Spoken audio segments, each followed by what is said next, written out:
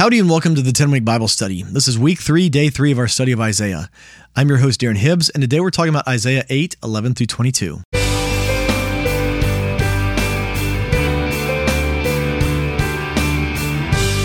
Welcome back to the 10-Week Bible Study. Again, I'm your host, Darren Hibbs. Would you join me as we pray before we start?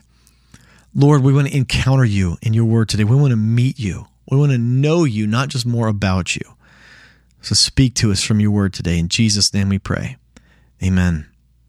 With that, let's jump into God's Word. I'll be reading today from the NIV. This is Isaiah 8, starting in verse 11. This is what the Lord says to me with his strong hand upon me, warning me not to follow the way of this people. Do not call conspiracy everything this people calls a conspiracy.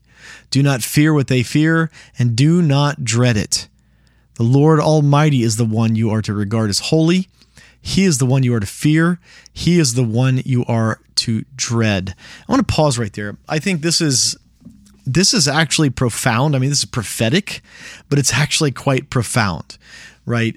He doesn't tell Isaiah not to call anything conspiracy, because there are certainly conspiracies. And right now, I'm recording this in 2023 in the United States. The idea of conspiracy theorists and conspiracy theory, it abounds, right? And there's all these people saying, the conspiracy theorists were all right, and in some cases they were. And so these are terms that get tossed around all the time right now, and the very emotionally charged words, so God is not saying that there are no conspiracy theories. And I would say, anyone that says there are no conspiracy theories, there are definitely conspiracies that go on, people conspiring together to thwart things and subvert things. That's always happened. It will continue to happen until Jesus is in place on his throne in Jerusalem. That will continue to happen. But one of the things that happens is we might see legitimate conspiracies, and then we start wondering, well, what about this and what about this? And actually getting into too many conspiracy theories and start to, thinking you can look under all these rocks and find things. One of the effects that it has is you start to just see stuff that isn't really there, and then you get into paranoia, and you actually get into fear, and it really starts to mess with you. And anyone is susceptible to this. This is not like tinfoil hat wearing, people somewhere in a basement with a ham radio and an internet connection.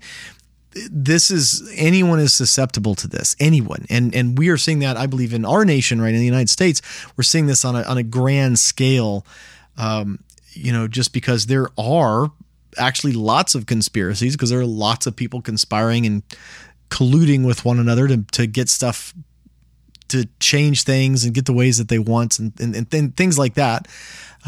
Then people start trying to see it everywhere.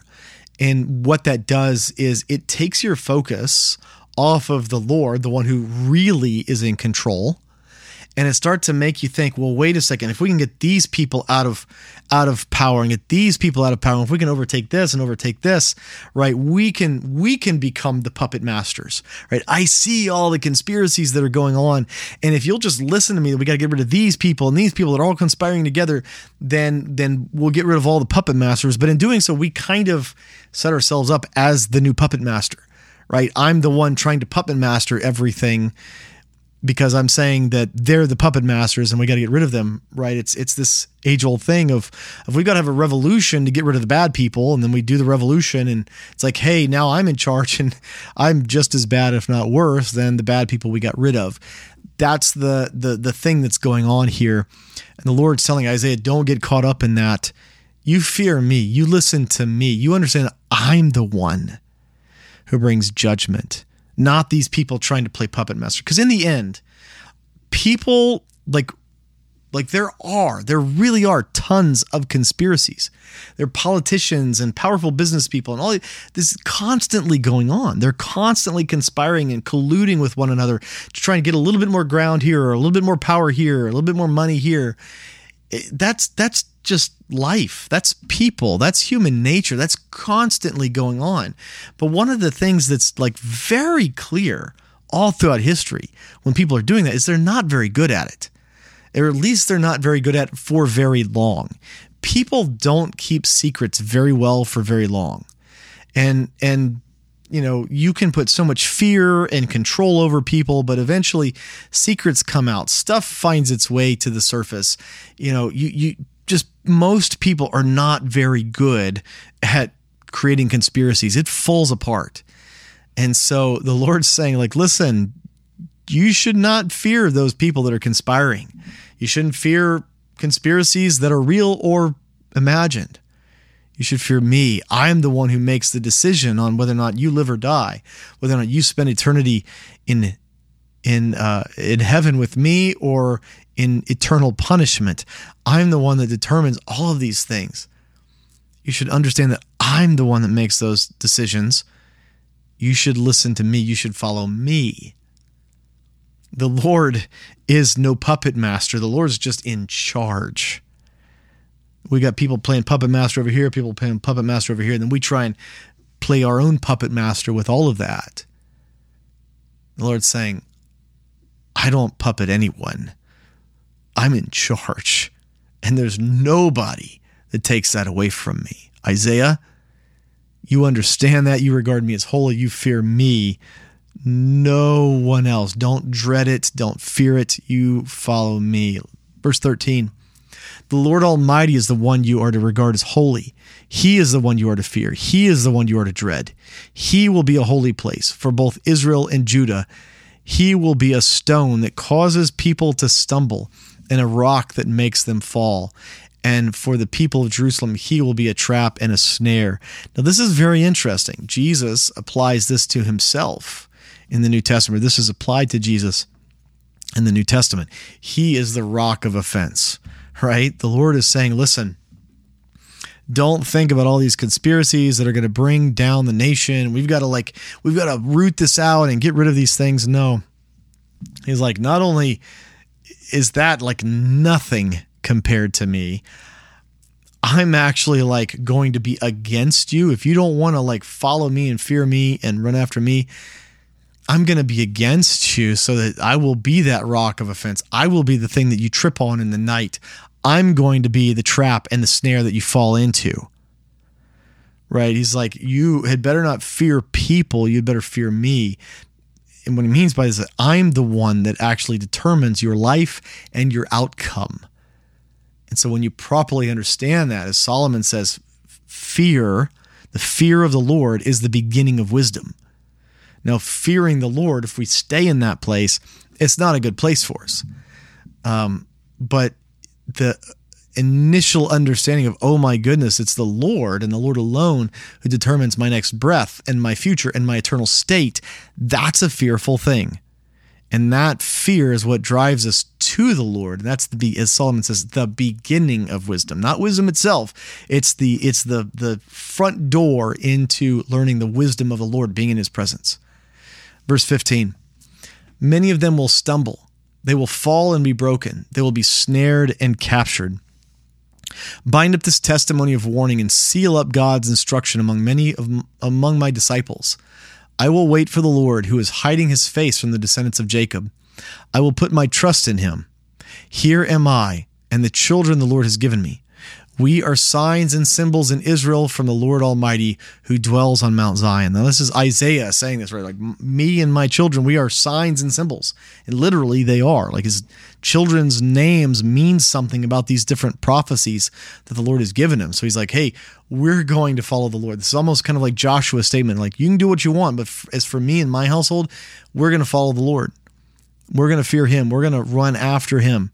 And the Lord has actually like made me and my family, my clan, signs and symbols for this nation. So we're following after him.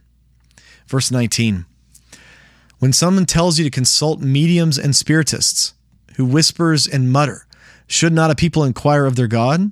Why consult the dead on behalf of the living? Verse 20. Consult God's instruction and the testimony of warning. If anyone does not speak according to this word, they have no light of dawn. Distressed and hungry, they will roam through the land. When they are famished, they will become enraged, and looking upward, will curse their king and their God. Then they will look toward the earth and see only distress and darkness and fearful gloom, and they will be thrust into utter darkness. This wasn't just true in Isaiah's day. I feel like this is very true in our day now. We see all of these people saying, the world is about to end if we don't get this climate crisis under control. The world is about to end because of this or because of this. And there's psychological studies going on right now. I mean, the rates of depression and suicide and just so many mental illnesses because of these doom and gloom narratives. Now the idea of doom and gloom comes from places like Isaiah. It comes from the Lord. But when the doom and gloom prophecies are not from God, when it's all of this, just everything's so bleak and everything's awful, you turn your back on the Lord and then you just start saying the negative in everything, and then there's no hope, right? The Lord definitely says, hey, listen, guys, it's very, very negative. It's very negative for you right now. Things are not going well. You need to turn your heart back to me. But the problem is, if you reject that and you turn your heart away from the Lord, it's still very negative, but it actually gets worse and worse and worse, right? Because when things are negative and things are bad and things are dark, when we turn our hearts back to Him, there's redemption, there's forgiveness, there's light, there's freedom. Right? All of these prophecies, they're not God. I like the phrase, it's not God shaking you over hell on a rotten stick, right? That's not how God works, but that's how the rest of the world works. And the doom and gloom that's going on right now, it's fake doom and gloom. Now, to be clear, the Bible prophesies that the earth is going to physically, naturally have troubles and things like that, but it's brought on by other things. It's brought on by sin and bloodshed and things like that. The earth will groan under those things, not because necessarily we burn too many fossil fuels. Although, as an aside, cleaning things up is never a wrong thing to do. It's never a bad thing to do. Who wants to live in smog-filled cities and those kinds of things? So it's not that you have to have one or the other, but understand that the earth doesn't groan under the weight of fossil fuels. It groans under the weight of sin. It groans under the weight of sin. Now, sometimes sin can lead to people polluting and doing bad things, and then it actually causes the earth to groan. But it's not the activities necessarily we engage in themselves. It's the way that we go about them. It's the sin that we engage ourselves in that defile the land, that actually destroy the earth. And so when we look at these things apart from God, it only brings depression. It only brings doom and gloom. There is no salvation. There is no salvation from what people would call the climate crisis we're in right now. Because the problem is part of, when it comes to politics or anything like that, the conspiracy theories, the crises, they're always going to be there, because that's how politicians and that's how people in control continue to control people. Ever since from the time of Genesis, it's crisis to crisis to crisis, and that's how people control other people. Is you need me to protect you. You need me to make decisions. You need me and all of that kind of stuff. And when people are like, no, I don't need you. I need God. I don't need you right there. That's where the conflict comes in, is I don't want you to need God. I want you to need me. And so when it comes to that, there's never an end to a crisis when the crisis is not the Lord proclaiming it, right? The Lord is definitely in Isaiah here proclaiming some crises, saying, hey, Assyria's coming. These things are going to happen. Those are big crises, but they have a purpose and they have an end and they have a redemption. A crisis created by man apart from God has no end, and it only is a hole that gets deeper and deeper and deeper. And so that is essentially what Isaiah is prophesying here. That's what the Lord is speaking, is apart from me, right? God's definitely prophesying doom and gloom. But the doom and gloom of God has another side. There is dawn at the end of night, with people and with the crisis that they create and the crisis that they manufacture, the crisis that they maybe notice and come up with. There is no dawn. there's only more darkness. There's only ever deeper darkness. And so when you reject God and you go with these crises, as you're going through them, instead of repenting and turning your heart back to God, the people, they cry out in anguish and they shake their fist at God. Say, how dare you? And then their darkness only gets worse. Now, the doom and gloom of the Lord, the prophecies of destruction and catastrophe that the Lord has, and we see this play out with the Israelites in Babylon, is, yes, it's terrible and terrifying. But there's beautiful redemption on the other side. There's beautiful light. There's favor. There's all of these things when there's this supernatural presence of God. If you find yourself right now under the weight of the depression and the darkness of the doom and gloom prophecies of our world, separate from God, separate from what Scripture says, this might be your moment to repent. This might be your moment to turn your eyes to God and ask Him what He says about our current situation, what He says about these things. What is it that defiles the earth? What is it that destroys the earth? And what is His solution?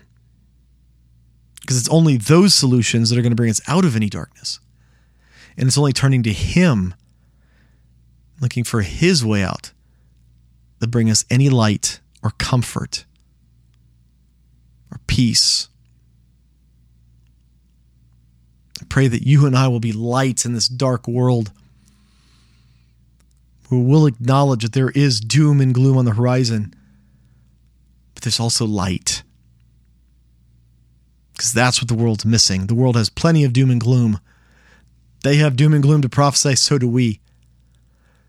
They have only darkness, but we have light at the end of the tunnel. We have something that's coming. We have doom and gloom. We have darkness unto a thing that's glorious light. And no one else has that. For the 10-week Bible study, I'm your host, Aaron Hibbs, and I can't wait to see you next time. Hey, thanks for tuning into the 10-week Bible study podcast. If you've enjoyed this podcast, would you consider leaving a review for it on your podcast app of choice? It really helps other people find out about this podcast, and my heart is for people to fall in love with God's Word. Thank you.